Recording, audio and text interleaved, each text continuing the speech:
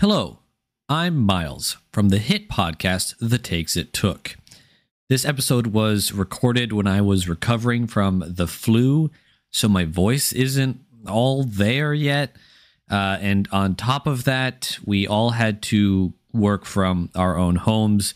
And so instead of having Mariah doing all the audio and making it sound wonderful as she always does, I had to be in charge of my own audio, and thus it sounds not that great, but, it's still a really good episode. I hope you enjoy listening to it and just try to, not think about how bad my audio sounds and the fact that I had the feeling that I had to record this part to justify why it sounds so bad. But, I don't know, have fun. Here's the intro music.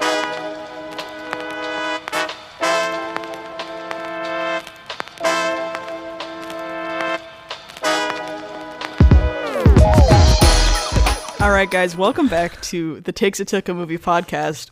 We have just been talking about drinking gasoline for 3 minutes, but this is not a drinking gasoline podcast. This is, in fact, a movie podcast, and we're here to talk about movies. And today, we have a very special guest with us. I don't know what you're talking about. I've been here the entire time. I'm here. Thank you for welcoming me, Mariah. It's really great to be here. No, it's me. I am the new person, or maybe I've been here the whole time. You don't know. My name is Wesley. I am Miles' older brother. I am the reason why he is a huge fucking nerd. Yeah, it's true. I remember the only reason I know of Minecraft is because I walked into your room once and you were playing it and you were building like a cloud city, and I was like, wow. That's one of those things that you remember that I'm like, I don't know. No, I remember because you were building your mind with a bunch of twists and turns so that the zombies would get lost inside of it. I don't remember that at all, but that sounds like something I would do. Isn't it wild how you can do something and it's like a very important memory for someone else and just nothing to you? Yeah, it is pretty strange that can happen. And it just, as a little bit of a segue, that is a thing about memories that will be talked about in the film today. All right, look at that. Oh, he's mastered the segue. Wesley is leading the discussion today. Mm-hmm. Based on the power of nepotism, I am able to lead a podcast today about the movie Your Name. But before we get into that, what movies have you all seen? He's a natural, guys. He's a natural. Actually, He's fire so me. Maybe he has been Yeah, here. wow. I can go first. Mariah, go first. All right. So since we last recorded, I've just kind of been rewatching quite a few things. And one of the movies that I rewatched recently was Robin Hood, Prince of Thieves, starring Kevin Costner and Alan Rickman. And I will say it is not great, but it's fun. And Alan Rickman specifically had a lot of fun with it. He's notorious for, he took this script, said, wow, this is kind of bland. I'll only do it if I can spice it up and add in lines about canceling Christmas and cutting someone's heart out with a spoon. And they went, yep, you're Alan Rickman. You can do whatever you want, man. And he just really owned the part of Sheriff of Nottingham, and he's just the funniest part of it. And yeah, that sounds just a grand old time. That sounds terrible. There's a lot of funny bits in it. Well, I watched a hilarious movie, a wonderful movie. It had my fucking boy. Hold on, I forgot his name. Man Robert doesn't De know Niro. It had Robert De Niro. It had Jack Black and Will Smith. Any What takers is this? on? It was motherfucking Shark Tale.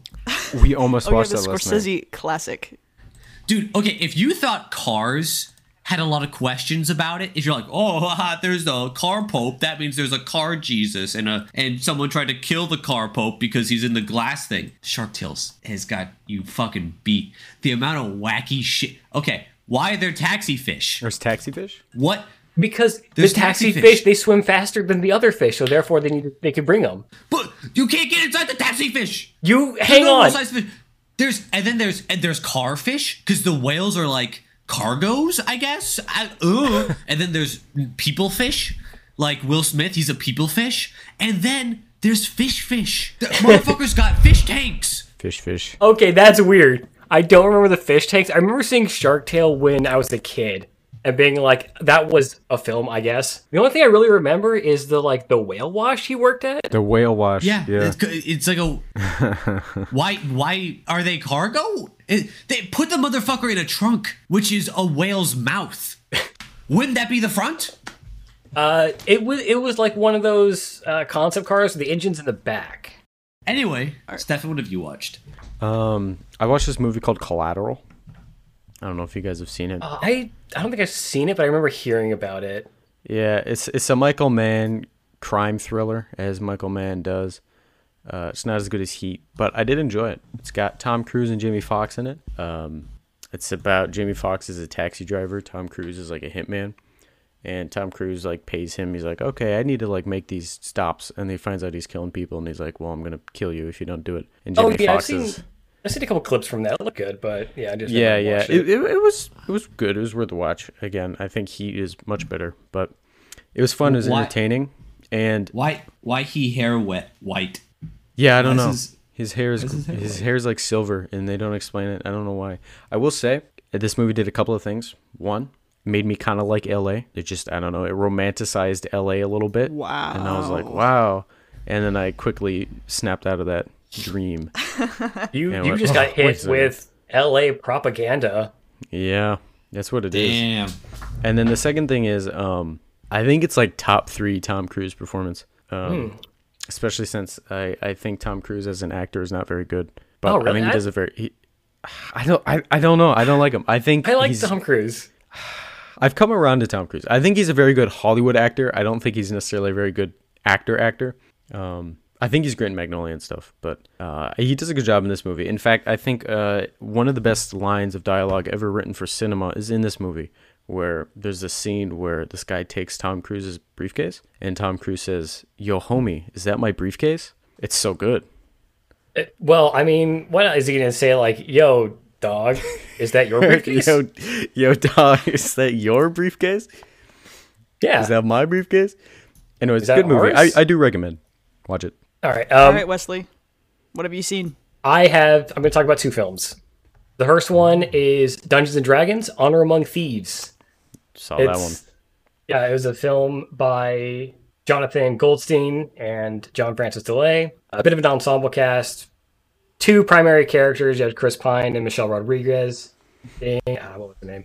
Edgar Darvis and Holga Kilgore. The film is about a band of thieves that are trying to stop a evil wizard who is going to kill a town, but mainly they want money and to get Egan's daughter back. It's a very good film, in my opinion. I thoroughly enjoyed it, especially as someone who plays Dungeons and Dragons. How many fun inside jokes? Because I have not seen it yet. I want to, but I haven't yet. Are there any fun inside jokes about D&D? There's a number of bits that are like related to D&D. A lot of the spell casting are things where it's like, ooh, I know that spell. That's reverse gravity. Right. That's this type of spell or whatever. Oh, that's the wild shaping druid.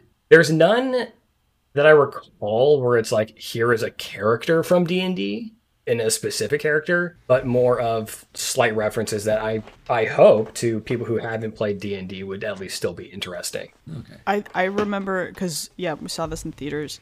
One of the bits that I thought was funny, because like I've played D&D before, was when they're like, do magic, and he's like, magic doesn't just solve everything. Like, you can't just like magic everything, and that's like in D&D. You can't be like, a spell will fix everything. Spells will fix a lot of things, though, especially Fireball. Do they cast Fireball? Do they cast Fireball? I don't recall them casting Fireball.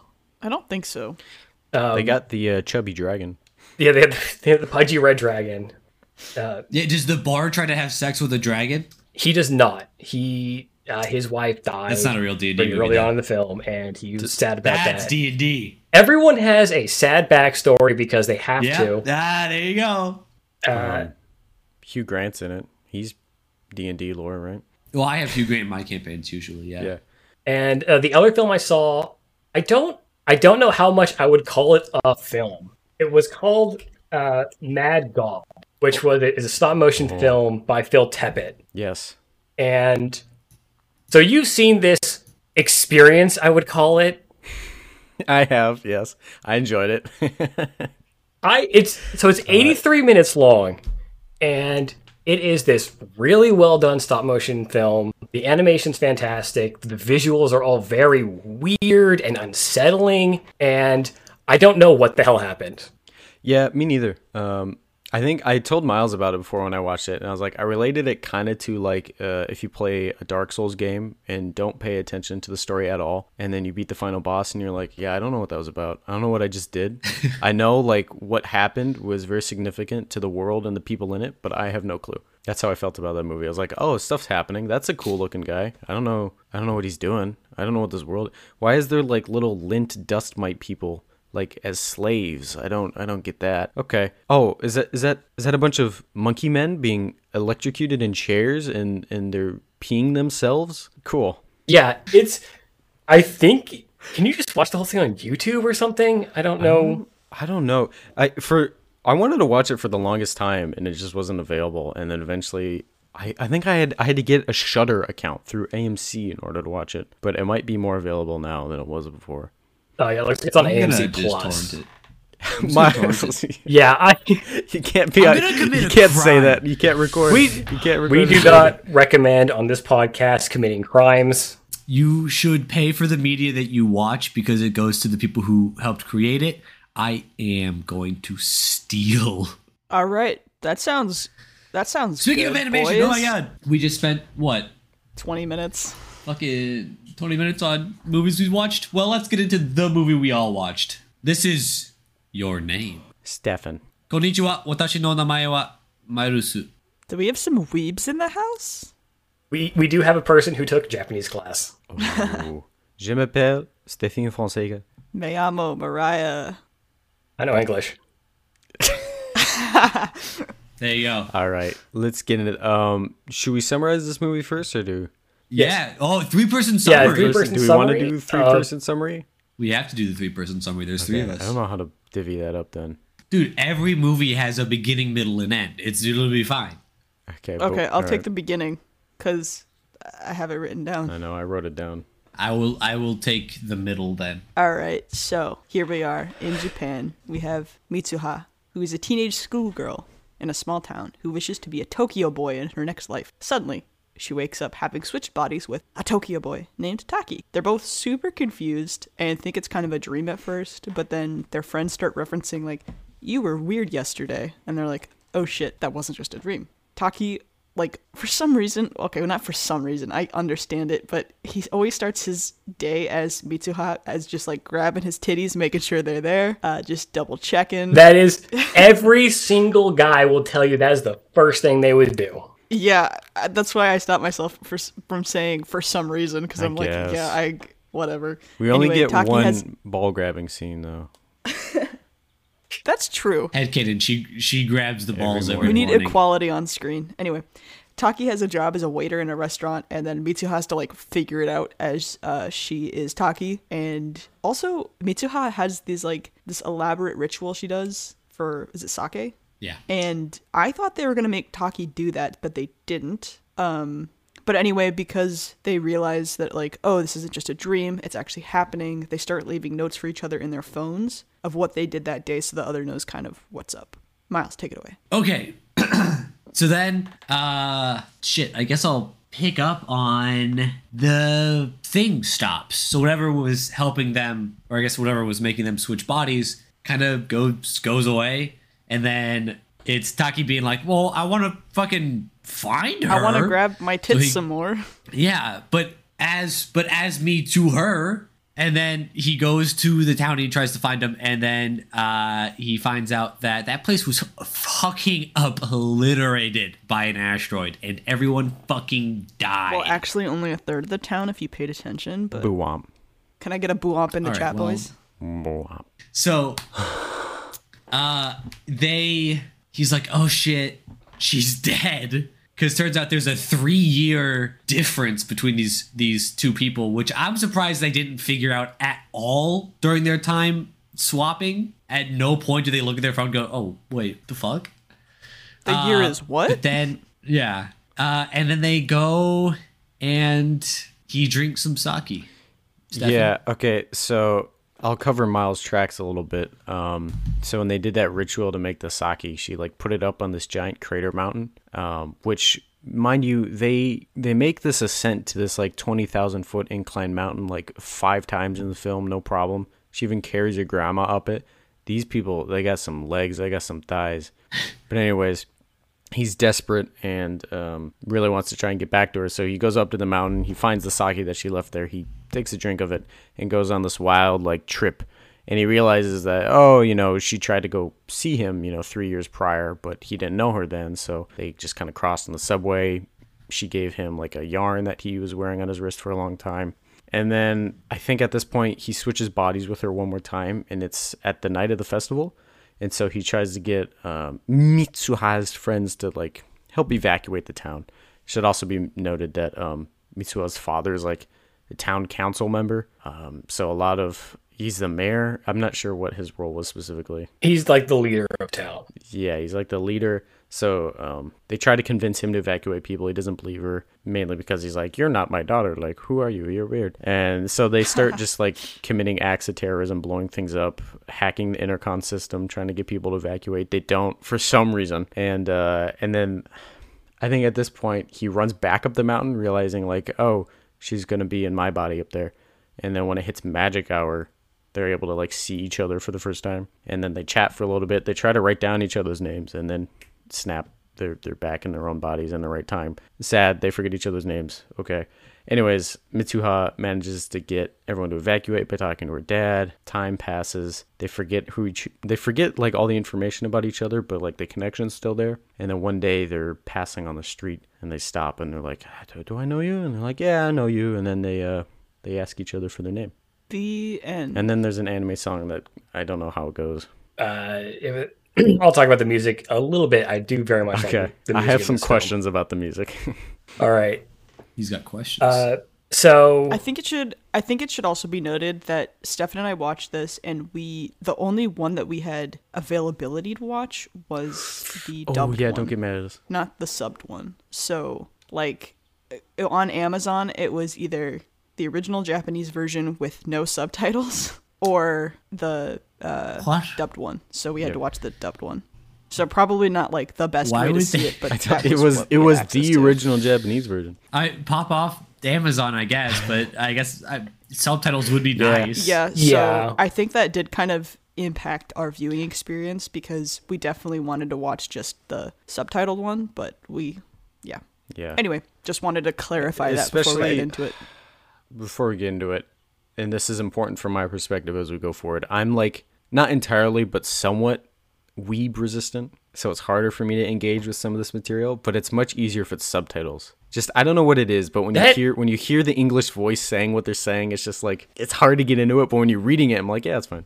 That is somewhat of a contentious thing amongst weebs or people who watch foreign language films, of should you be watching it in the original language with subtitles, or is it something where maybe I can't read that fast, or I don't want to look away from the action and let's do a dub version. I think the dub voices are pretty good. Mitsuha's voice actress didn't really hit the mark for me. I think that in the original Japanese version, it is better. So if you are going to be watching this film, try and find it in Japanese with subtitles. All right. But anyway, just wanted to say that real quick. All right, I was going to ask about it anyway, so. I watched, the first time I watched it with subtitles. And then this time I also watched it on Amazon, so I watched it dubbed. And yeah, her voice actor was okay. Not terrible, but what are you going to do? Get what you can. I watched All Quiet. That's German. Well, I watched it in English. It was pretty good. Wait, like dubbed? You watched All Quiet dubbed? Oh. Yeah. I didn't even know that was an option. Anyway, we're not here for... Anyway, let's get into it. That. We are here for the 2016 film.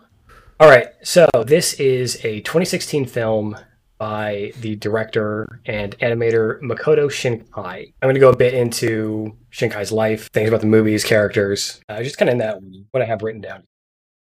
So, because this, as Miles told us, this is your favorite film, right? This is my favorite film. So really, I'm coming in kind of strong here, I think. It's all downhill from here.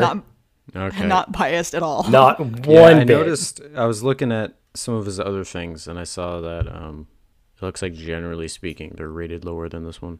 Yeah. So he was born in Umi, Japan on February 9th of 1973, which this town is tiny. especially for a Japanese town. There are 7,000 people in this town when he was born, and now it's like 4,000. Okay. We love a good small town. Damn. Yeah, it still does have a town mascot All right. called Petliza, which is a small little gnome creature for some reason.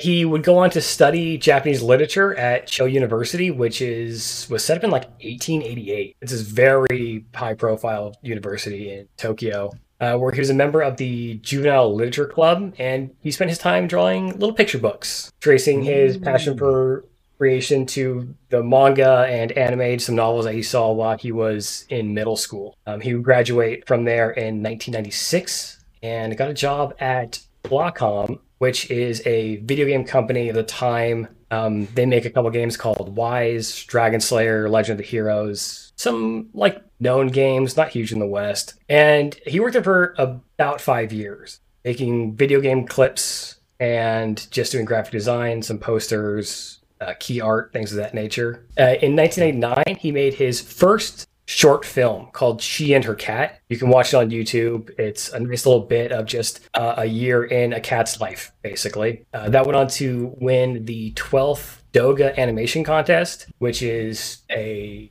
independent small contest to help promote independent and indie animators. He would go on to produce a couple more shorts titled Voice of a Distant Star and Mina no Uta, or Ego.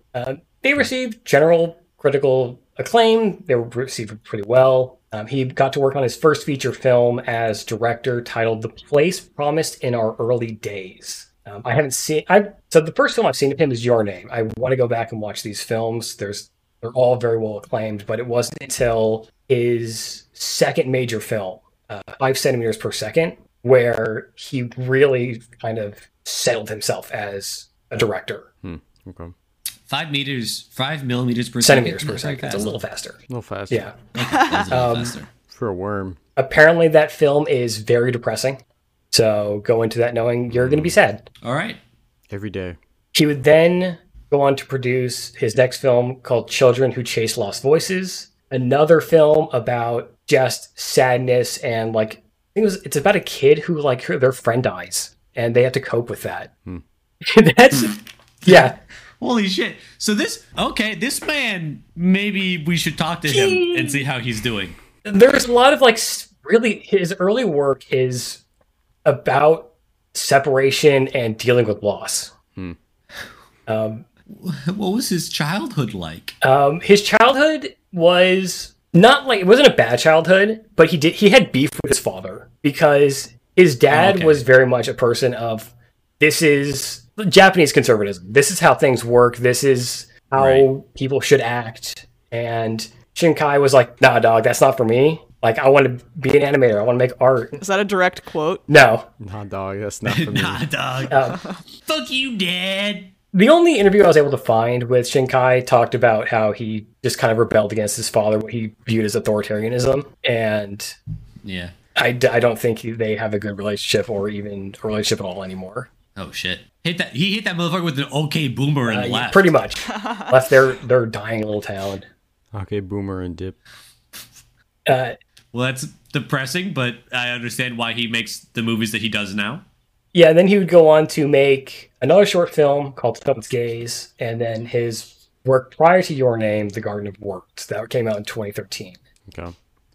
Your Name, its first idea came up in 2011. That's when he first got the idea for it, which, if you remember, if you were able to really be watching the news at that time, that was the massive Tokyo earthquake, or the Japanese earthquake. And the thought came about because he saw a town that had been like wiped out. And he's like, if that was my town, that's sad. That's not good. And that...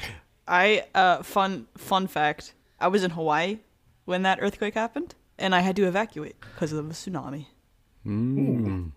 So we had... Yeah, when I was watching the movie, I actually thought about that. I was like, oh, they've had a lot of fun times over there, and seeing this thing with the comet kind of reminds me of those numerous disasters they've had in Japan. There's also like a more natural version of... I think we were gonna say the same thing and then didn't. a more natural version of maybe a little Yeah. bomb that Yeah. we made. A little. Yeah, I was gonna say it kind of reminded me of that. Yeah, that I think that event really affected his future films because he's done two more major films after Your Name, Weathering with You and Suzumi, which I saw last week. It like just released. It's again amazing. Right, that's new. The poster looks very similar. Yeah, and they all three of these films deal with natural disasters and how they like destroy a town. Okay, yeah, that is very similar. But I think he's gotten a little more positive in his message because even in this film and the other films, it's more about connection and coming together and love instead of being like, someone's dead, deal with it. Yeah, I want to point out they make a note to say not everyone survived the. No, comic everyone the second everyone time. does survive. So, they say the that there were first injuries time- but no deaths. Oh, I think I back couldn't then. remember. Miles, did you even watch the movie? Come on. No, you fall I did. asleep I remember towards them the end or saying. something? I remember them saying that almost everyone evacuated, and I took that as still people. I don't- died, But I I don't recall if that guess might be a not. translation thing. In the subtitles, it does say that everyone evacuated. Like there were injuries but no deaths. Well, fuck me then. Production started on the film in 2014 and was given a budget of 750 million yen. That's about 5.5 million US dollars. Okay. And Shinkai would draw inspiration from a number of comics and stories, things called Inside Mari, Ranma One Half. That's a pretty popular manga. I don't know if you've heard of that. Probably not. Maybe. None of these. I want to say that name sounds like kind of familiar. There's a 10th century novel called Tori. I'm going to fucking butcher this. Tori Kabai Monogatari. A short story called The Safe Deposit Box, and apparently Interstellar as well. Huh. There was one specific moment where I was gonna be like, "Oh, it's like Interstellar." Yeah, so those were what Explains it. Shinkai said are what inspired like the larger parts of the film. Most of those, all of them aside from Interstellar, are some form of body swap story. Ranma One Half is Y'all seen Freaky Friday? I was gonna say he didn't put it down because he was embarrassed, but this motherfucker watched Freaky Friday. that's basically like the closest U.S. analog would be Freaky Friday. Yeah. Ranma One Half is like a story about a guy who fell into a first pool, and whenever he touches, I think cold water, he turns into a woman, and then hot water will change it back into a man. Emma, the condensation, Emma. turned into a woman, Emma. Claire. Cloud. Yeah, something.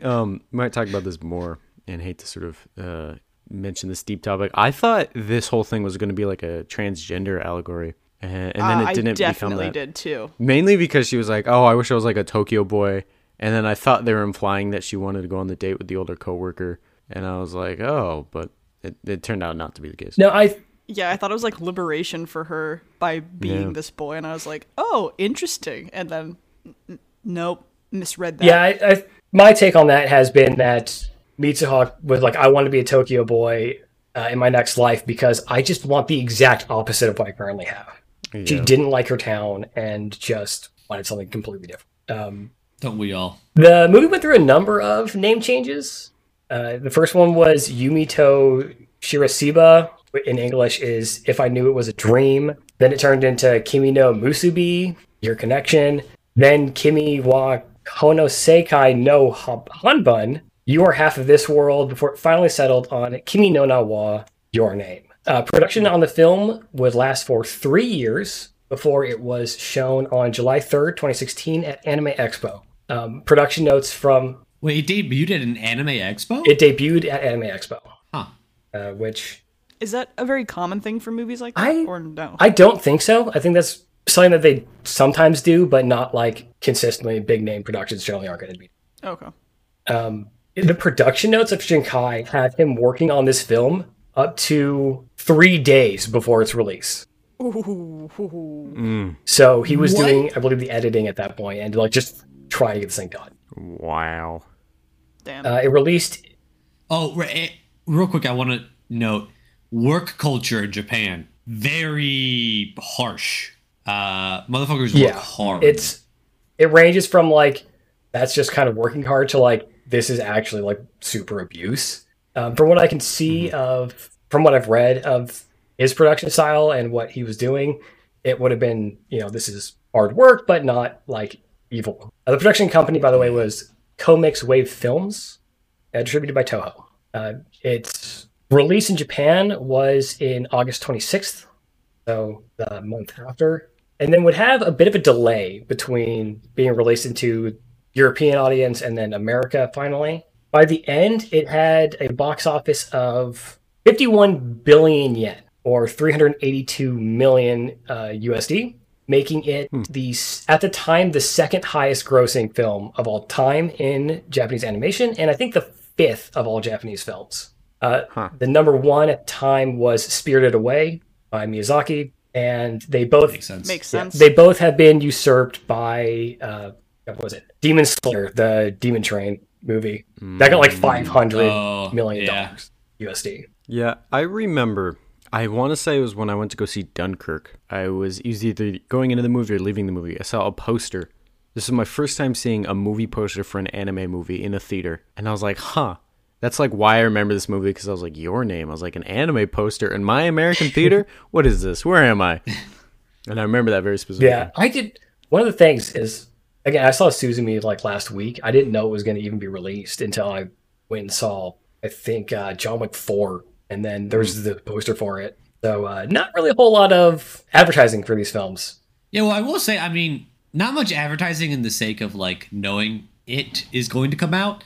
But these are, other than Miyazaki, the only movies that I know of that come from Japan and are advertised at all in America. Even to the point where some people have called Shinkai the next Miyazaki, or like the second Miyazaki, a title which he doesn't like for a couple of reasons. One of them is the belief that I'm not Miyazaki, no one can be Miyazaki. Miyazaki is like a pillar above us, above humanity, because he is such a important figure in animated films and in anime in general. And the second one is he doesn't want the title because he doesn't believe that he fits in the same space as Miyazaki. Miyazaki does like children's films generally, Spirited Away, Howl's Moving Castle, things like this. And Shinkai views them as, he says, authoritarian films, but I don't believe it means authoritarian as like the governmental version, but more authoritarian as what his dad did, as like, I'm telling you how to live. So you watch Spirited Away and it's telling you be a good person, telling you how like, don't take what isn't you. Yeah, gotcha. Shinkai doesn't believe that's his place to do. It's more like, I'm going to tell this story, and if you take something away from it, that's what you took away from it, but I'm not going to give you life lessons. Yeah. So he generally tries to turn away that particular title. Yeah, I think it's hard when, I mean, kind of like you mentioned, if you're being compared to being like the next so-and-so. First of all, I feel like that's a lot of pressure, especially like, Miyazaki is insane. And so if you have people going, you're the next Miyazaki, I feel like that puts a lot of undue pressure on you that I don't think anybody will want to begin with. But yeah, especially like, this is the only thing that I've seen. Like I've only seen Your Name, but I mean, I can definitely tell the differences. So I understand too, like thematically how he could want to distance himself from that. Yeah, I think that's difficult too, because I feel like that puts a lot of limits on you creatively if people are setting you up to be like someone else. And also viewing it from like a Western dimension, it being like, oh, you're the next Miyazaki because you're like successful sort of like anime director. And that really limits kind of how well, anime films can come into Western civilization, society. That's kind of being like, oh, there can only be one anime guy at a time and not multiple. Yeah, that is limiting. Unfortunate, really, for these styles of films. Which we kind of talked about this a little bit with Police Story and Jackie Chan coming into becoming more popular in the U.S. with like Rush Hour movies, and how even in China at the time with like Bruce Lee coming before him, it was like, oh, Bruce Lee is the guy. And then when Bruce Lee passed away, they were making all these Bruce-sploitation movies where they were having fake Bruce Lees, who they called Bruce Lee, lookalikes to do it. And then when Jackie Chan emerged, they were like, oh, never mind, we found the next guy. And it's like only one person can like hold the space at a time, which is just very, I don't know, it's a very weird mentality to have, I think. Yeah, I think that is kind of a bit strange. I think even in among like Western main productions, you'll find that where it's this is the guy for this thing. If you want a big explosion movie, that's a Michael Bay film. Michael Bay's the guy who does that. If you want like an art house Western kind of thing, that's Quentin Tarantino. That's what Quentin Tarantino does. And you don't really have someone else who fits in that space. Yeah, so I think to just box him in and say, oh, you're the next Miyazaki, is not particularly helpful for the genre or for the artist. Yeah. I do think that with his continuing films, I really hope he does more and will continue with this past Suzumi, that he can create kind of his own name and bring more of this stuff over to the West. But continuing with some of the little movie notes, a number of those locations in the film are very real. They like literally he took a picture of them and then that's the shot. 3 of the main ones is the Shinano-machi Station pedestrian bridge, which is like the primary bridge they'll stand on, which when like Taki's kind of breaking up after the end of the date with his boss, which as a quick thing, this film does bridges interestingly. I don't know if Shinkai did this by accident or he just hates bridges, but nothing good happens on a bridge. I noticed, very specifically, there's the one bridge they show, I think in Mitsuha's town. I think it's like when it's blowing up or something. There's a bit with the bridge like just being destroyed or something. I don't know why I remember that. Yeah, it's like a trope for anime where like confessions happen on bridges. All the lovey-dovey stuff happens on bridges. Bridges they're a connection. This one was very like... Yeah, I was going to say, I don't know if I know literary speaking, bridges are a good theme of just like connecting two things. And there's already kind of the visual themes of like the strings kind of connecting them. I will be talking about the strings later for as like major themes, but yeah, for some reason... That was one of my favorite things about the movie is kind of some of the visual motifs. Yeah, but in this, bridges are bad. They're for breakups. They're for being alone. They are not a good thing. Yatsuya Station is like the primary tram that they have, and the stairs at the end of the film are from Suga Jinja, which is in Shinjuku. I know motherfuckers are taking a pilgrimage to I would not be surprised. To those stairs. Like the Joker stairs? Yeah. They're going to the promised lands. I think that particular staircase is actually used in a number of different animes and mangas. I think it's like pretty iconic, which is weird because it's like literally just this staircase. It's kind of big. Well, we got what's the road? The windy road, San Francisco. Yeah, we got the windy road, Sunset Boulevard. Yeah, places. A handful. The town of Itomori was inspired in part by his own hometown because his hometown did have a pretty sizable lake in the center, so that's what he used for that. I want to point out for this film had a very bright color palette. It's a very bright film and very strong very colors. Saturated. It very much is, yes. That's even in like dark scenes. All of his future films going forward have had that same kind of color palette, and I think that's something that Shinkai is doing as even in times of darkness, things can look nice. Can look good, not just visually, but as like emotionally. Hey, there's something else. It can keep going. A number of ex-Studio Ghibli animators were brought into the film, so a lot of the shots had people who had worked on like My Neighbor Totoro, had worked on Spirited Away. So you had a lot of these really big animators, to the point where I'm surprised, honestly, that the cost was only $5 million. Yeah. Do we know who did the 60 FPS boo bounce during basketball scene? That one I don't have on hand. I think it is. I need to know. I need name and address. When we were watching that and that happened and she shoots the basketball and then it just zeroes in as they jiggle. Stefan and I just looked at each other and we were like, what the fuck? I think that the point of that particular scene is like part of the movie. Taki doesn't know or doesn't want to wear a chest binder of some kind. So it has been like this is Taki in Mitsuha's body. I will say, if there's one movie that gets a pass for doing lots of jiggling boos, it would be this one, because you could be like, oh, it's re-emphasizing that it's someone else's body, a flesh puppet. Yeah, but why is it always just the girl that gets these shots? Well, what is the guy supposed to? What is he gonna do? He's not gonna whip his dick out anywhere. No, but you don't have like anything of like her exploring his body as much. And I'm not saying like I want to see that part, but I'm saying like even just like, oh, I don't have boobs. I just have this regular bare chest. There wasn't any of that. That is something that I kind of wish had been explored a little bit more, but that's more of a nitpick for me on this film. Yeah, I think for what this movie, I do. Not to neglect what you said, Mariah. I think, yeah, it's very unbalanced. But just in general, in terms of them like exploring their bodies, I'm kind of glad they didn't do that because I don't think that's what the tone of this movie was. But I do think that is a very important thing, like because I feel like if you're switching bodies with someone, that's like for me like 60% of the issue.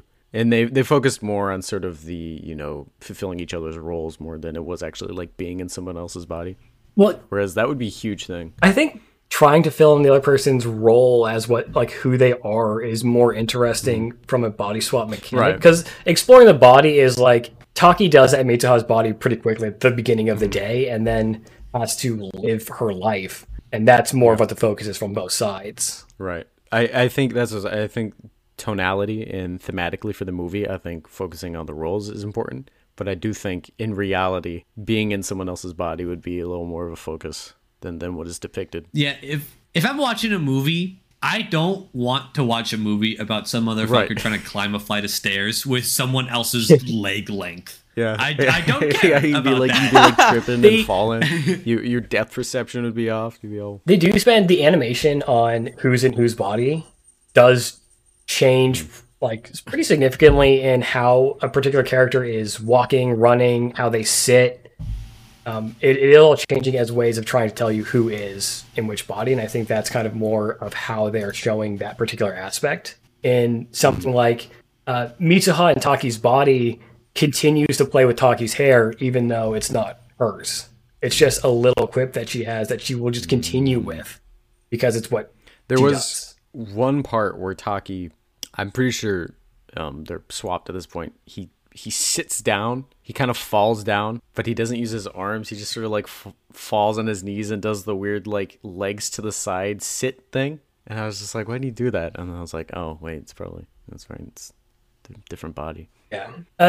In terms of who's animating what, the main one that I found for the one particular scene after Taki drinks the sake, was Yoshi Toshi Shinomiya, who is a freelance illustrator primarily. He does like movie posters and things, but that entire scene of like him going through this trip back in time was all animated by him. Okay, yeah, because that was a really fun sequence. I like that. That was a wild sequence. I think it is as we were watching it, we were like, oh, this is like the coolest part so far, like visually. Yeah, I think that is definitely a part that probably stands out as like the strongest visual scene. All right, y'all motherfuckers sleeping on the nighttime shots of the comet. First favorite part, the sake trip dream. Second favorite part, when everything explodes. All right. I remember, like, because the particular drink is called Kuchi Kamikaze. Right. Kuchi Kamazaki. Which not Kamikaze. I was like, interesting. Kamazaki, which is a real drink that does exist. That is how it is traditionally made. Okay. I assumed. I had a question for you. When they're doing the dance, the like traditional dance, was there any rotoscoping involved in that? That was a rotoscope scene. Okay, because I was like, it looked rotoscope to me. They brought a couple professional Shinto shrine maidens to perform that scene, and that was rotoscoped. Which is a thing of like, it does stand out. And when I first saw it, I was like, I think this is a rotoscoped shot. Mm-hmm. Oh, as a quick aside, I have a degree in animation, so. Oh shit. Yeah, I'm far. So later on, I am gonna ask you about just like straight mechanical questions about animation. Mm-hmm. I was a professional animator for a time. There's not a lot of jobs in that field, so I don't work there anymore. But you are currently more credentialed than the rest of us. Yeah. So it's one of those things of like, I know you guys could have done it by hand. You could have just watched a reference and done it. And it might have been more of a thing of like, honoring it by rotoscoping it and doing it like That's kinda this is how I how felt about it. exactly this person is meant to Yeah. move. That was my take. Going on from those particular movie notes, the characters and their voices, who their voice actors were. Taki in Japan, in the Japanese version, was voiced by Ryunosuke Amiki, who's a prolific Japanese actor who's been in a couple of films as when he was younger. He was at Bo, which was the giant baby in Spirited Away. If you remember, this is going to be a lot of me saying things that no one here has probably seen or might have seen. Yeah, Spirited. So he was the giant baby in Spirited Away. He was Sho, the main character, the main human in Arrietty, which was animation version of The Borrowers. I know okay, about one. I yeah. have not seen it. Yeah. He's the one with the heart problem, right? Yeah. Yeah, okay. I'm a weeb too, so I understand some of this The stuff. English voice. I know about it. I bleed red, white, and blue. If I mentioned something on this USA. list, you probably should USA. see it at some point. Yeah, He was one of the kids, Markle, in Howl's Moving Castle. right. And Oh, okay. We watched that one not too the long ago. English voice was done by Michael Sinterklaas, who has Sinterklaas. a very long list of Put your sock in the chimney and Sinterklaas will come and put anime into it. he has a long list of dubbing and voice acting. That's primarily what he does, is dubbing stuff. For some reason, I didn't write any down. I don't know why. Oh, We'll let it slide this Yeah. time. I did write the voice actress for Mitsuha. In Japanese is Mona Kamashari Shi, who really didn't have many roles. She was a very small actor, and even still is. Doesn't have very many roles before, and the only real roles she had, she was a voice in Wolf Children, which might be the only one someone in the U.S. would have watched.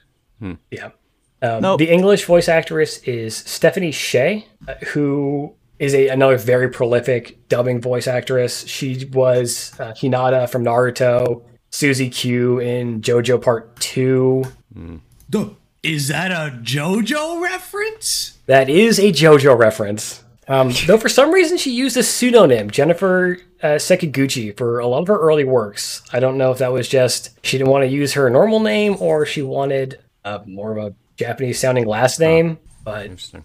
yeah, she's had that weird pseudonym. She had another one that was on 2 credits. For the list of side characters, most of them were pretty small voice actresses. Nothing that really stood out to me except for Teshi's English voice actor was Kamina in Gurren Lagann, Gurren Lagann. the anime that Not ringing any bells, sorry. I have a drill that will pierce the heavens. You have what? You're not All in right. the wrong You crowd. got- Someone in the audience will know Gurren Lagann. There's some listener who's just like, you fucking people. There's some listener who's popping off right now. They're like, I've seen all of those. The largest Sorry. Interestingly, the largest voice actress, I think the largest voice actor in general was Sayaka, Mitsuha's female friend in Japan, is Aoi Yuki, who is massive in the video game space.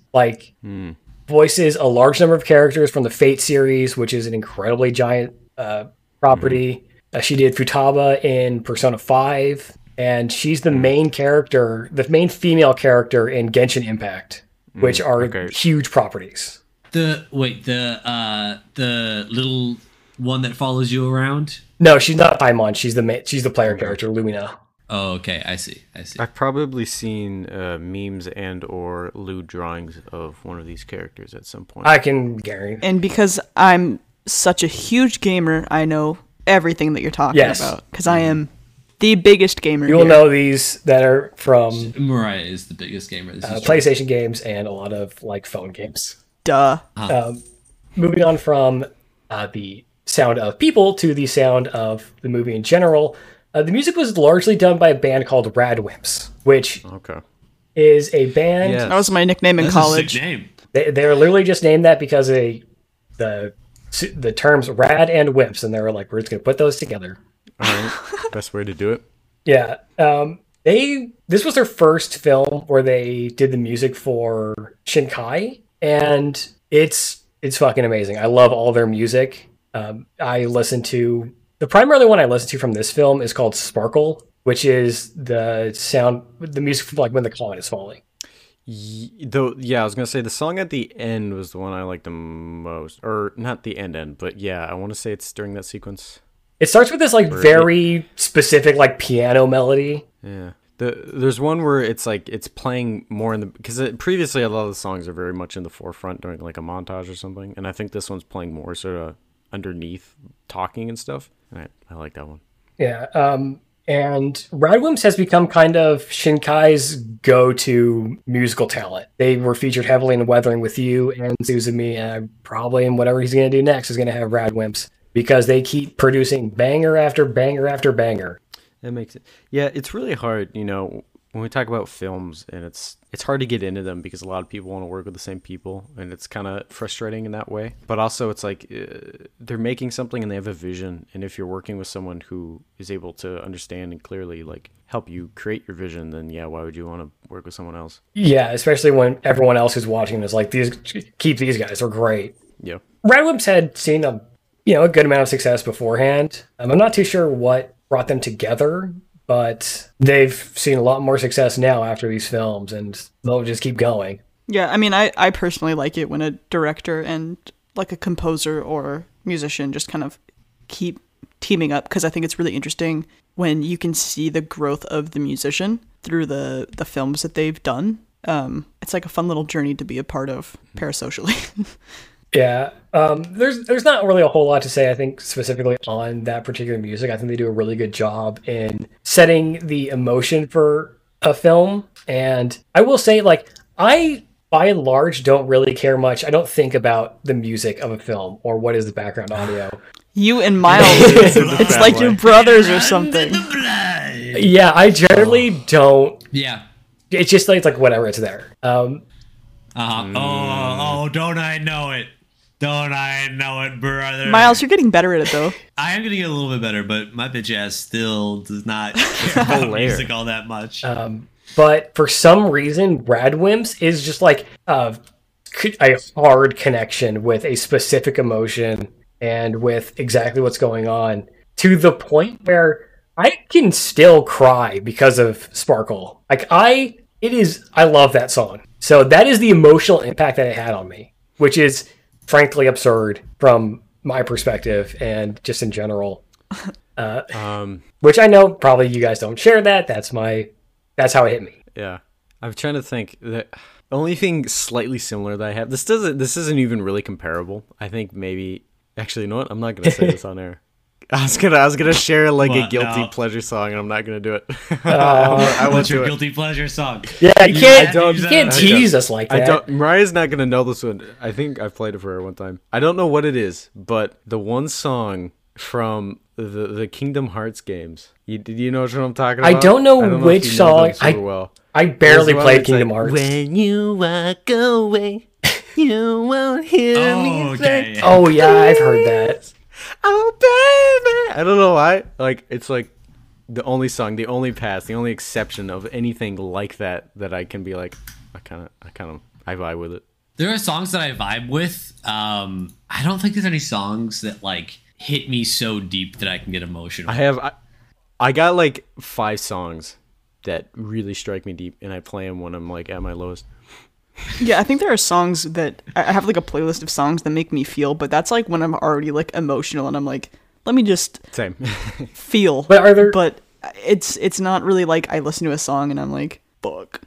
Unless it's specifically a song that reminds me of like my parents or like my little sisters or something like that. Then it kind of will hit me a little bit harder, but that's kind of it. I am like, so for you when you're listening to a song from a film or one that's meant to be a background piece to evoke a specific emotion, when you're watching it in the film, do you like, is that really something you're going to be caring about as like, oh, this is what they're trying to get me to do? Or is it a thing afterwards where you're like, this is what it got through to me? I have one analogy where I can kind of connect, and that is fucking Duel of the Fates from Star Wars Episode 1. And to me, it's an afterwards thing. So it's like when I remember, because like when I'm watching the Duel of the Fates section of Episode 1 of Star Wars, Well, no, maybe it is during. I don't know, man. 'Cause- Music's not my thing. I was gonna say I first of all I meant to say this earlier. I have not seen a lot of anime. One of the only anime series I've ever seen was Cowboy Bebop, and that is a favorite of mine though. And there's a couple of those songs that can really get me going. Tank. I was gonna say, didn't Cowboy Bebop fuck you up a little Yeah, bit? that one got me. How much do you fuck with Tank? Especially that song's phenomenal. Yeah. And I love they have just a lot of these fun songs kind of scattered throughout the series. Especially, I mean, the ending song, the very ending song, "Blue," is wonderful, and I love that one. And that's one of the 5 like I'm at my lowest songs I'll listen to, and it makes me sad. But I like it. Since you did bring up Cowboy Bebop, and we are on still kind of just talking about the voice actors, if you were going to be watching an anime or anything that has been dubbed into English, there's a handful of ones where even the Japanese director is like, watch it in English because they did a better job. I will say that the Cowboy Bebop, the dubs are fantastic. I mean, I love Steve Bloom. That's his name, right? Yeah, I think so. Just Spike. I mean, I love his voice, and yeah, his voice acting is phenomenal, and I really like Cowboy Bebop. It's like Cowboy Bebop and Full Metal Alchemist Brotherhood, where it's like, you watch this in English because they did a better job. That's the other one that people highly recommend. But moving past the music and all that, there's just a couple last little tidbits about the film I want to mention. Some I had mentioned before about how they do the animation stylings of the characters being in different bodies. How, like you had mentioned, Mitsuha and Taki's body will sit differently than when Taki is just sitting there and he has his legs forward and up because it doesn't matter for him. Strength obviously doesn't transfer between the bodies. Taki is like struggling to carry his grandmother, or Mitsuha's grandmother, though in his male body he probably wouldn't have an issue. Though dexterity is not affected, even muscle memory, because Taki is a very, very good architectural artist that carries over to Mitsuha's body. Or the sewing, embroidery and stuff. Yeah. So those... Even the basketball, he's able to carry over really He does well. carry the ball for like a step or two at the end before he shoots, so could have called foul there. He travels? He travels a little bit. Damn, he fucking travels? Oh my god. That People fucker. weren't looking at the feet, though. Maybe he was. I don't know. Well, maybe somewhere. Speak for yourself. Wait a second. Speak for yourself. Oh, those dogs are barking. They're whining. There are a couple. So when it's revealed that there's been this time difference and the town is destroyed, is fucking gone.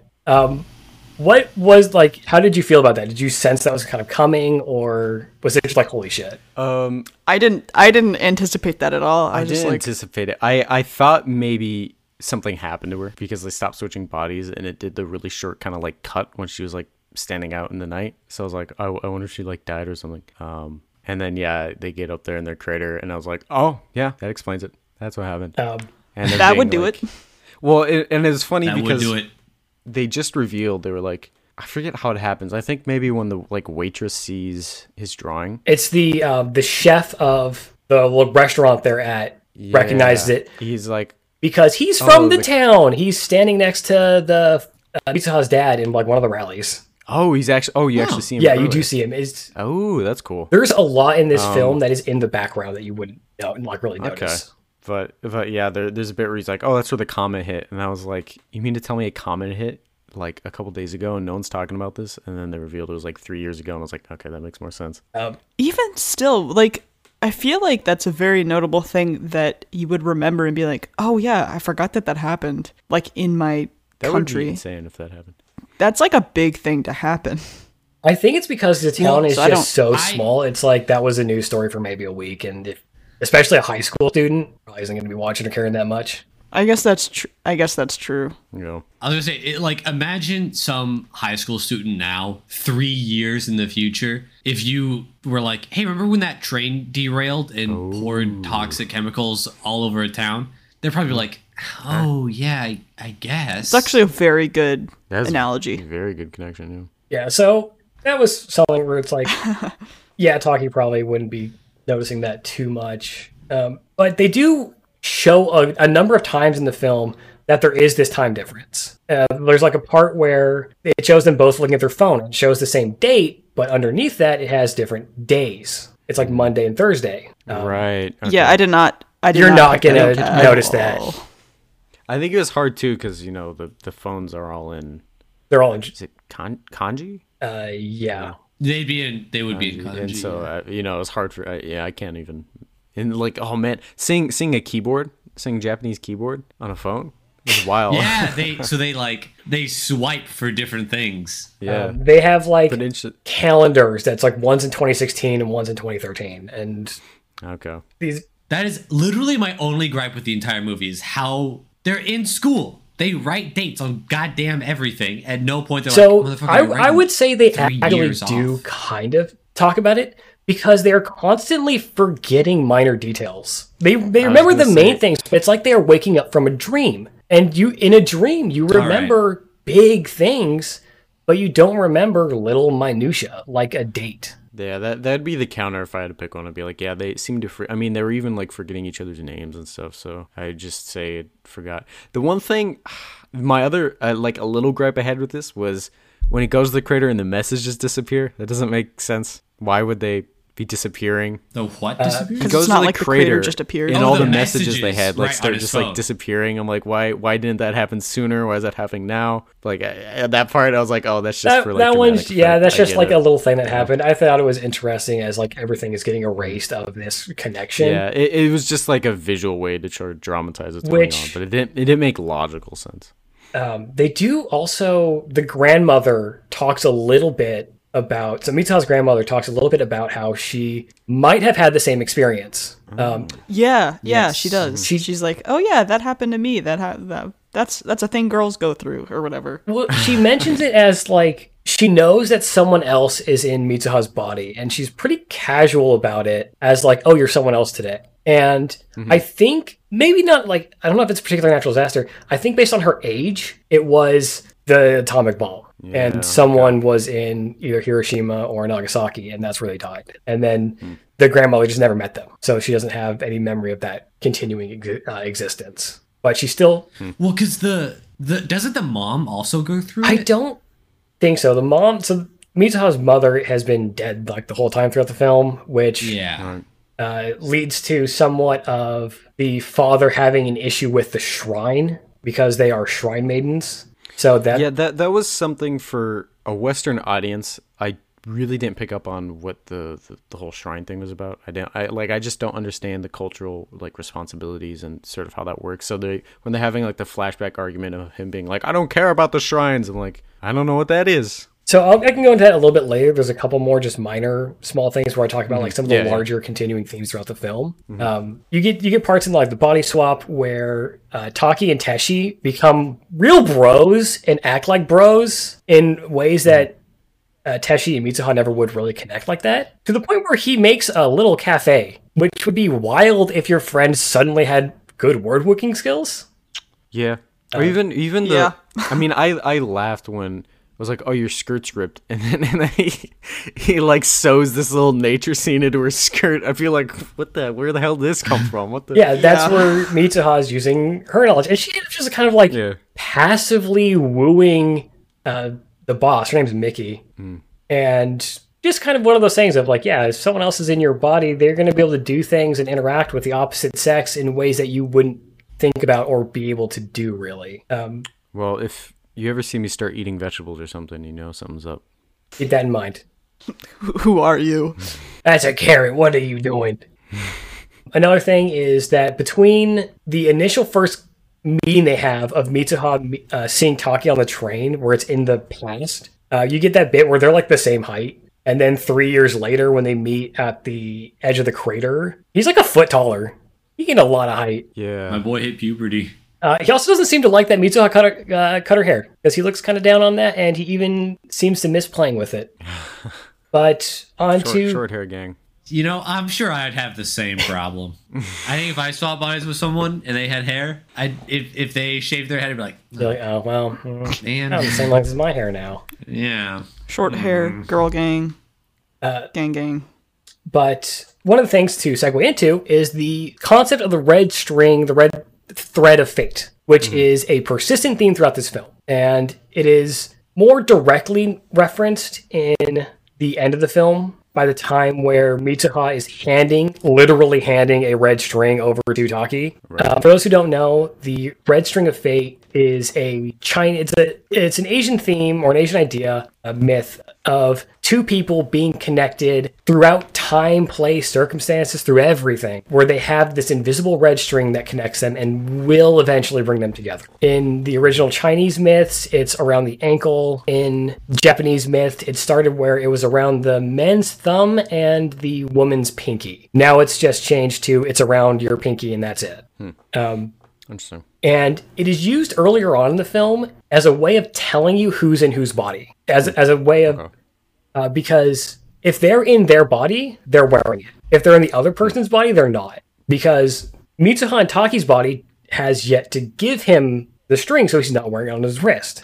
She doesn't know he has it. Oh, right. There's a, yeah. Taki, on the other hand, knows Mitsuha has it, but doesn't know how to fucking tie her hair like that. It's an insane process. So he just goes with the ponytail because it's easy. Right, okay. Respectable. Going on to the Shrine Maidens, which is another thing for Mitsuha's part of the film. She is a Shinto Shrine Maiden. They are called Mikos, and they serve as a somewhat of like a religion aspect and a history aspect. It's very much part of Japanese culture and has somewhat morphed over time. Now it's just like, oh, they do ceremonies and the dances. The dance that was done in the film is for the film. It was made for that, and it is a storytelling event of the comet Tiamat coming down and creating the town.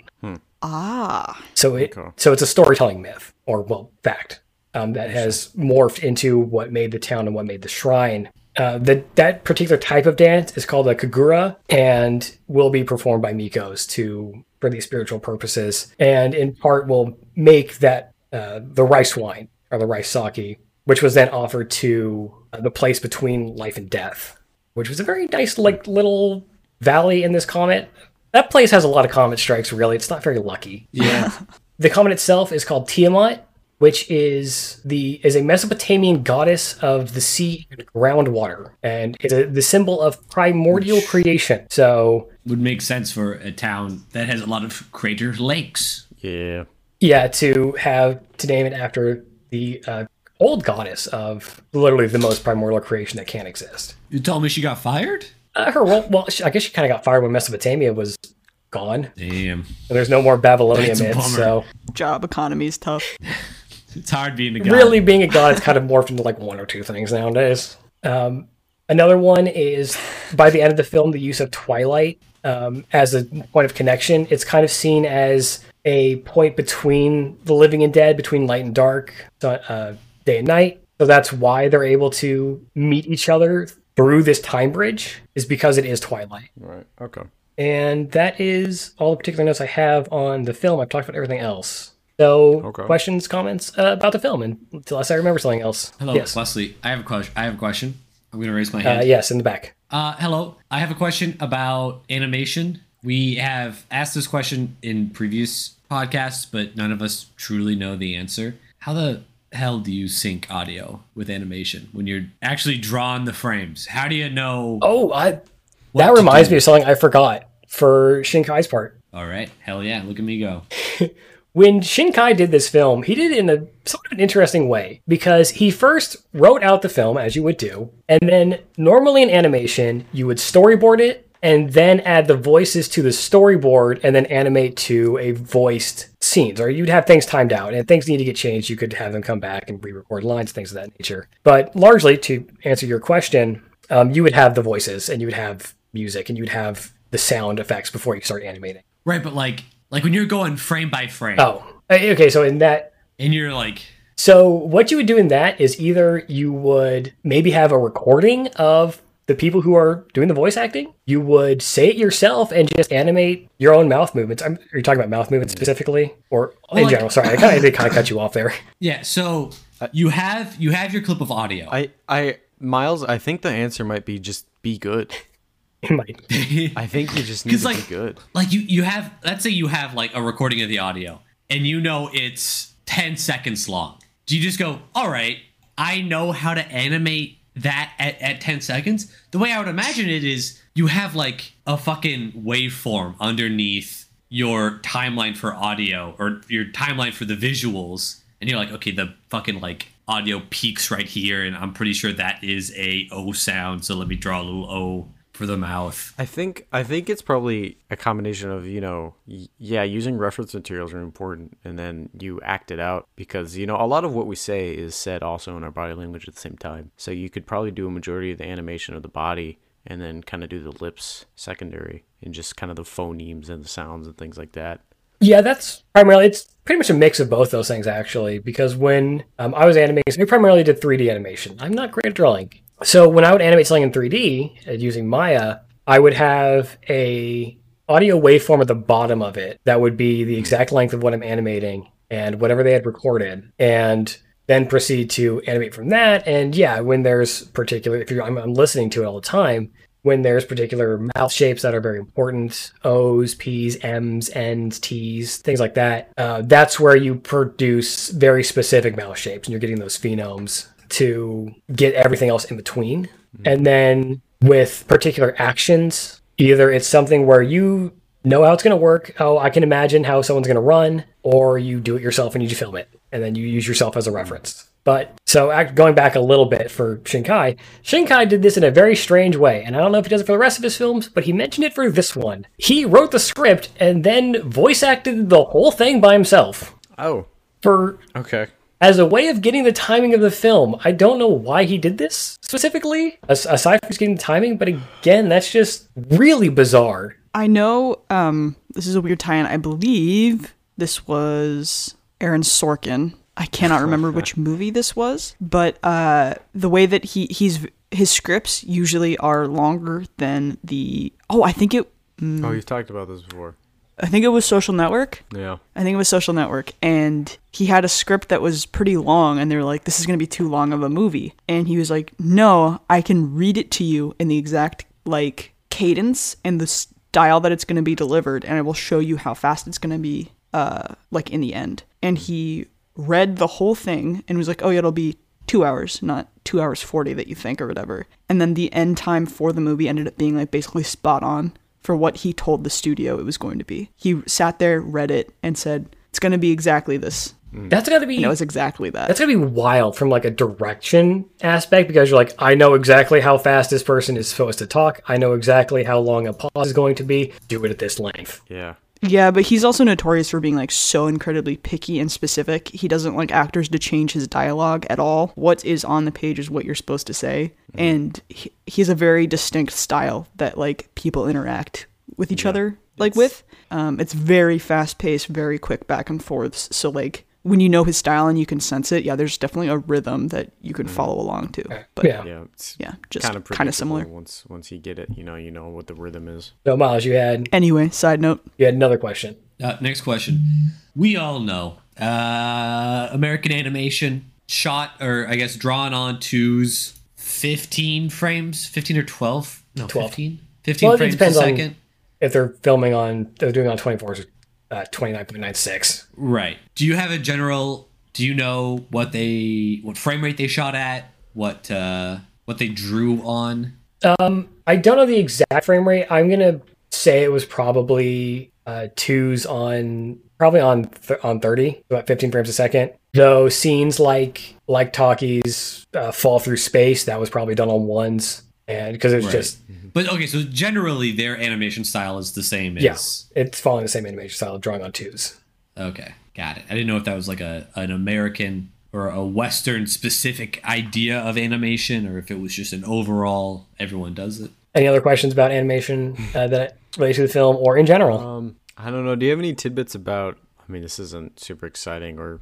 I don't really have questions about it, but obviously, they use some 3D models at times, especially for the cars and things like that. Yeah. I believe there's a time where a cell phone was 3D. I don't know if you have any thoughts on that. That's just a cost saving measure. That is really more of, look, drawing cars is hard. Drawing them moving is really annoying. Just drawing 20 moving cars. Yeah, just get the base drawing down, get some models, put them over it, make it look good, and we'll just call it a day because you're not really paying attention to that. Right. You know who wouldn't have done that?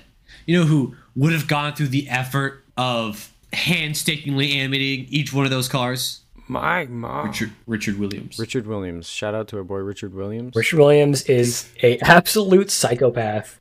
He's a beast. Who made the Bible of animation, Yes. and failed. We talked about him in our Who Framed Roger Rabbit episode. If you have not listened to that, I yet. did listen to it. Did you end up talking about The Thief and the Cobbler? I think I brought it up briefly because I love that movie, and I think I talked with Miles about all of it. Did you watch the? This is just because of animation. Did you watch the normal version or the recobbled edition? I watched the recobbled. Okay, so watch version, the proper where it's- version. Yeah, so it's got like collections of some of the unfinished scenes and stuff. All right, but Yeah. Fantastic film. that's old stuff. Side tangent. Comments on Your Name. How'd you feel about the movie? What? Yeah, Wait, let's hop into it. Let's hop into our thoughts, our opinions. Okay. Who wants? Maybe at the end of it, we'll rate it. Maybe. a rating. Do we do that here? We. We rate I think we things. do. I think you do. I'm usually just in the closet. Okay. Who wants to go first on movie stuff? I'll go first. Okay. I like this movie. I think it's pretty good. Golly gee, I like the art style. Well, I guess not like when I say art style, I don't mean the typical, anime faces. Cause like with Western art style, you can be like, there's like American Dad art style, and there's Rick and Morty art I was like, style. please, for the love of God, be able to think of something other than American Dad. But the like how they drew environments, I really like. So like how they draw the towns, how they draw, basketball courts or subway stations. I would describe like it as that. very rigid. It's very academic. It's very precise. Everything is Yeah. very precise. I would say it as like And then the it's amount very of real feeling. Yeah. the amount of color they add, because we were talking earlier, it is very vibrant, and I like the vibrancy. If so, in terms of his vibrancy, this is a very bright film. If you watch Weathering with You, the film he does after this one, there's a lot of water in that film, and there's a lot of reflections in that film. So it is a very, very bright film. Okay. Oh God, I'm sure that was fun to have to do. But man, when I first watched this movie, I legit thought that shit was gonna end with them never having truly met each other, and they're gonna like pass each other and then never meet. And I was like, what the fuck? This is sad. And then they met, and I was like, thank That is God. something that about like the last 15 minutes of this film could cut at like 10 different locations. Because you have the Yeah. part where it's like, all right, he's woken up. It could end there. Who knows what happened? Maybe they survived. Maybe they didn't. You have the part where now it's in the future and they're showing that they both survived. Okay, they could end there. Whatever. And then them passing in the train. End there. Now it's sad. If it ended at them walking past each other on the staircase, that would have killed me. I would have died because that would have been I think so immensely sad. I think each of those options, like you mentioned, like being able to cut in multiple areas, yeah, I think it really changes the meaning and intention of the film and what you can take away from it. Another- And I find that Yeah. very interesting. Another movie I remember having that very distinct thought about was Parasite. Towards the end, there's a couple of moments where I kept thinking it was going to end, and then it didn't. And there's like fake outs, and it just kind of keeps going. This is why I think Shinkai kind of had a change in how he wanted his film to be perceived or how he wanted the films to end, considering from his previous films, which are all about separation and loss. In this one, they do connect. They do get back together. And I think they're even seen in Weathering with You as like a couple for a bit, or it's like in between before they met. Yeah. Interesting. But overall, a very beautiful movie. A very heart-wrenching movie. It plays with your heartstrings a lot. I don't know. It would have killed me more if it had ended without them ever truly meeting each other. I don't know if I would have liked it more. I think it would have had a harder impact, but who's to say whether or not it would be good. Again, the most recent version I watched was in English, and the voice acting kind of didn't do an amazing, because I know the Japanese version is great. The subtitle version not bad, but it did leave some to the imagination. But overall, highly enjoyed. Okay. Plot Very good as well. I like plot. I'm not superficial. Okay. I can go. Stuff You want to go? Brian, I was going to go. You can go. take it away. Okay, you can go. You want me to go? Take Okay. this hot potato from All my right, hands. I'll take it. Yeah, I think it's a very beautiful movie. Again, I haven't seen a lot of anime, and what I'm used to is kind of more of the fantastical stuff, kind of like Miyazaki, you know? So seeing this sort of hyper real, precise art style was fun. The saturated colors, all of that. There's a couple of, a lot of the visual motifs and a lot of the visual storytelling I really liked. One thing I thought was fun was they kept repeating the shot where it's like the camera is just smack dab in the middle of the track of the sliding doors. And it would be like the sliding door on the sort of like subway tram car. And then it would be the sliding door of, the wooden sliding door they have in their homes. I don't know what those are called. And I just felt like that was a really fun way to just sort of draw the difference of their living, the life that they have. One's in Tokyo, all sorts of science happening there, so things like that. Yeah, I like the visual motifs of the string, fate. There's even a bit where there's like an umbilical cord during the sort of Saki scene where I was like, oh yeah, even more sort of line, destiny, life, connection, all of that happening. I don't think I was the target demographic for this. I'm also just kind of like a little weeb resistant, and like I'm personally, I don't mean this in an offensive way, I'm personally not incredibly drawn to Japanese culture. That's not like a huge, it's not to say I'm like, get out of here, but it's just like, it doesn't pull me in. Yeah, Stefan, are you a racist?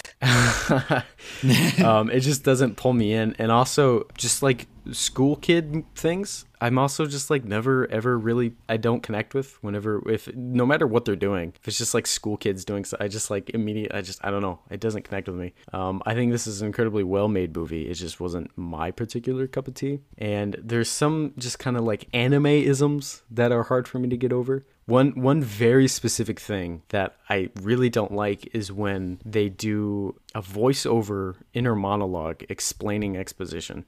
Like there's a bit where she's like running away, and as she's running, it's like doing the inner monologue, and she's like, I can't believe they didn't believe me when I told them this. And it's like, just like show me that, like, why do you got to do the inner monologue? I don't know, like that very specific kind of thing. It just like irks me. But that's not necessarily a subject to this film exclusively. That's just kind of the style of anime things in general. So I don't necessarily hold it against this movie particularly. But I think it's a very good movie, and I do like the sci-fi elements of it. And I think, the scene where he learns about the comet having happened 3 years ago, that was kind of like, I was like, oh, that was, that was I don't know if it was necessarily jaw-dropping, but I was kind of like, oh, hey, it was like, that's a good explanation of that. So yeah, I don't know, that's where I am. That's where I am with this. Also, I like there's this, I think it's in Mitsuha's room. There's just like this damn near hyper real teddy bear sitting in the room that caught my eye every time. All right, I'm done. Mariah? Okay. I don't think I watched this in the best way I could have and should have. You should have stopped with, I don't think I watched it. I don't think I watched this movie. I bring you just been actually the best. Well, here's the thing. Like we mentioned before, watching the dubbed version instead of the subbed version. Especially, I think like the music, like the translated music, I was kind of like, oh, too. And I think it kind of pulled me out of the beginning and the end. Whereas I think if I had watched the subbed version, it would have not done that. So yeah, I think there were just some like issues there with, sorry, someone's being loud outside. So yeah, I think that was just kind of like unfortunate. I also had a long day, and I just don't think I was in the correct mindset to watch this. And kind of like Stefan, I don't think I'm necessarily the demographic target of this. Pretty much the only anime I've seen has been Studio Ghibli. So yeah, I will say beautiful animation, the landscapes. Obviously, I'm like, I want to be there. Living in, she's complaining about being in this tiny, puny town. And I'm like, it looks so beautiful. I want to just go there. I want to be there. What are you talking about? You're stupid for wanting to not be there. There were a couple moments that kind of confused me. There's that one part, it was like towards the beginning where Taki wakes up in Mitsuha's body, and he like grabs the boobs, and it's like, and then it cuts, and then she's in her body again. And that, because I think it was like the next day, but that wasn't entirely clear to me, so it took me a second to catch up. But I liked the plot twist of the comet, and I thought the connection at the end was a very fitting end, and I liked that. Yes. All right. I can understand those particular stances. Complaints. Right. I don't know if I really call them a complaint if it's just not for you. This is a film that at the beginning I had stated this is pretty much my favorite film of all time. I think it's a masterclass of animation in terms of quality. The story just I love anime. That's a huge thing. I'm a huge giant weeb. So these kind of stories and these forms of storytelling is something that I'm pretty familiar with. So, and also I did see it in its actual Japanese with English subtitles, so it's a better viewing experience there. This is definitely a film that I would highly, highly recommend. I don't know if you guys would also recommend it. Hopefully, in Japanese. Yeah, I'm glad I watched it. Like I don't want you to think that. I'm glad that I watched it. I think it's important to watch films that you normally wouldn't watch, which is one of the great things about this podcast is that I've seen films I wouldn't have otherwise seen. So I'm very glad that I had that experience. I just don't know if I personally will be rewatching it anytime soon, but I liked a lot of things about it. Next podcast to come on, I'll find another anime that is a little more mainstream to your taste. Okay. I've also seen A Silent Voice. That's the other anime movie. Oh, that one's also really good. Yeah, I do like that one. I'm gonna make you guys watch the High School DxD movie. Okay, I was around Tumblr in 2012 enough to know that High School DxD has a lot of boobs in it. It does. So yeah, this is a film that is very near and dear to my heart. I have a number of figurines of this film. I have the box set of this film. I have basically everything you buy of this film. So I don't know if you want to get into the ratings of this. Who goes first for that? If we got nothing else to say, then yeah, might as well. Well, real quick. So one thing you pointed out before we started recording, motherfucker made a manga. Oh, to go along with this movie, and it specifically is pretty much just the movie, but with a little bit more. Yes. So there is a manga version of this. I forgot. Paramount's going to make a live action version of this in America. Displeased. No. I'll talk about this. It's no surprise. Disney does this a whole lot. They make live action movies of their previous works, and I fucking hate it. I fucking hate when you take animated stuff and turn it into live action. It's so rarely good. I cannot think of a time it turned out good. How dare they? Especially like a Japanese property done by an American company. I think it's going to turn out fucking god awful. They always do this. There is a little bit of a twist to that, though, in that they asked for it. The Japanese animators actually they were like, yeah, we kind of want to. I think maybe Paramount had been like, oh, is it okay if we do this? Like, can we do it an American retelling of this? And Shinkai was like, that sounds kind of interesting. Yeah, sure, go ahead. Huh. I guess maybe it reaches like a wider demographic like his stories do. So I understand the draw to it. I will say, hopefully, like with this story, it's relatively grounded, visually speaking. I feel like where a lot of the like animated live actions go wrong is because they're trying to do something that looks much better animated, like when you have so much crazy things happening that you can't do in real life going on and becomes like a CG mess. Just look at any of the Disney live action remakes. But this one, it's like they're just people. Like, sure, you got like the comments stuff, but like visually speaking, it's rather tame. So hopefully that end of it they can nail down. Most of it could definitely be translated, I think, into a live action version and done pretty well. It probably won't be great, to be honest. Mm-hmm. The only thing I would question is like, what would you do for the natural disaster? It's like tornado. Yeah. Well, do you think it's going to be like in America, or are they just? Yeah, they said it was going to be in America. Yeah, okay, it's going to be. We're going to be living in Tornado Alley, and the tornado's coming. Oh my! What the fuck's we're doing a goddamn whiskey. I'm gonna spit in this whiskey and put it away in this barrel. Oh yeah, they got to change it up.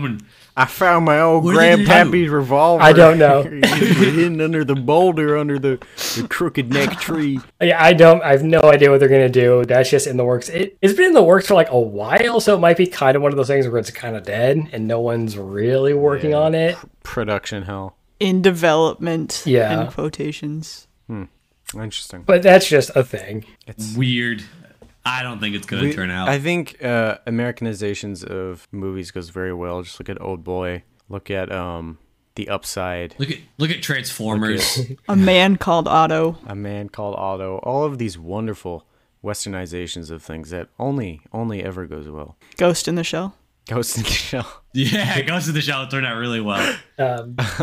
So, All right, should we rate it? real quick thing about no, this. 'cause I do want to know about the manga and the extra little bit. So that's the manga is basically there's 5 parts in the manga. The first 3 are the telling of your name as it is in the movie, and then there's 2 other parts which are the telling of the events of your name from the perspective of the friends and of the people around them, as it's showing of how they're thinking is what is going on with these people. Why are they acting differently at random times? Why are they sometimes cooler or better at basketball or more emotionally available? Some days they just got it. Some days they don't.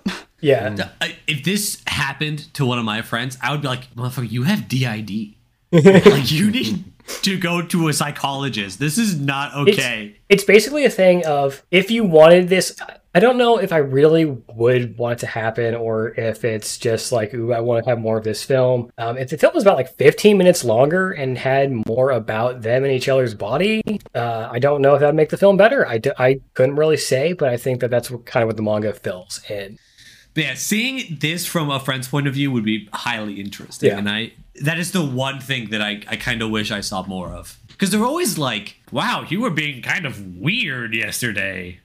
And then the friends, and then they're like, what did I do yesterday? I would be so concerned for my friend if that was their response. And I was like, you didn't know where you were yesterday. You didn't know where you worked. And then the friend's just like, was I? And I'd be like, homie, let's get did you like fall and like get a concussion? What the fuck is going on, They dude? always do this in these movies where the like character has amnesia or something, and they're like, funny bit, right? Haha. You see, right And now, then the friends are like, they're being weird. you're not Yeah. just I'd be like, some motherfucker, random teenager going like, I don't understand, this is an issue. I'm like, you need to get an MRI, my guy. You need. But yeah, I'll rate it first. I'll All right. pop it off. As I stated before, I like this movie. I think it's very good. I think visually it's very good.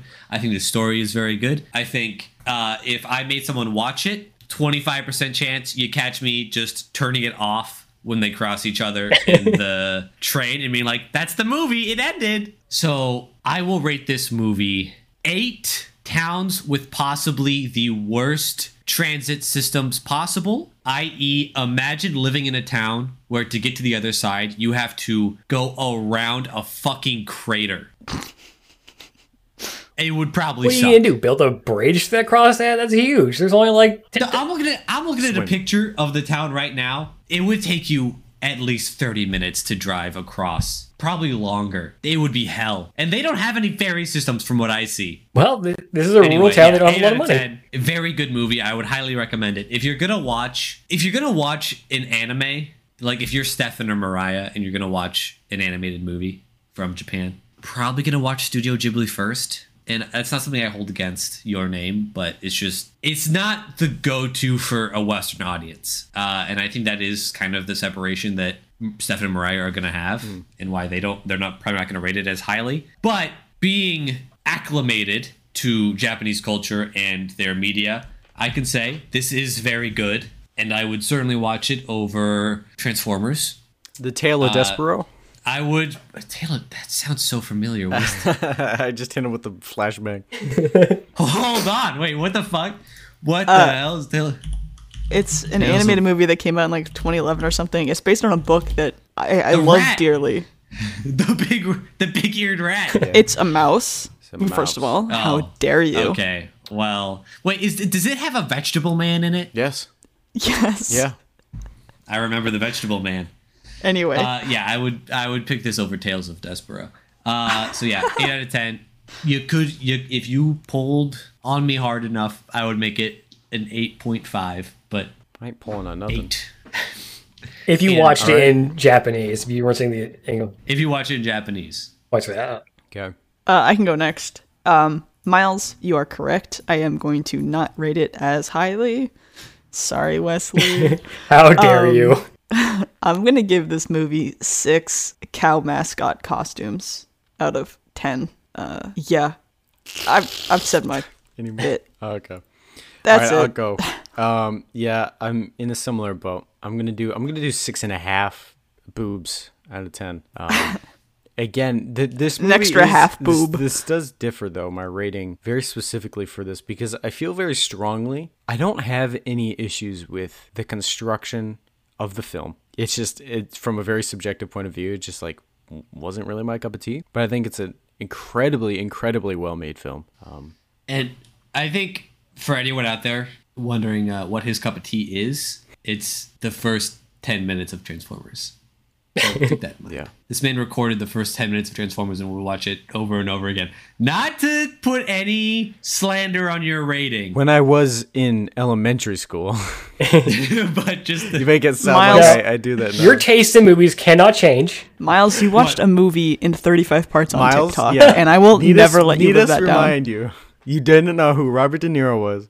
I know who Robert De Niro is now. And yes, I did watch a movie in 32 parts on TikTok. And I think that is the future of media. No. God help us all if it is. I also All didn't know Wesley, TikTok what do you that rate long. this movie?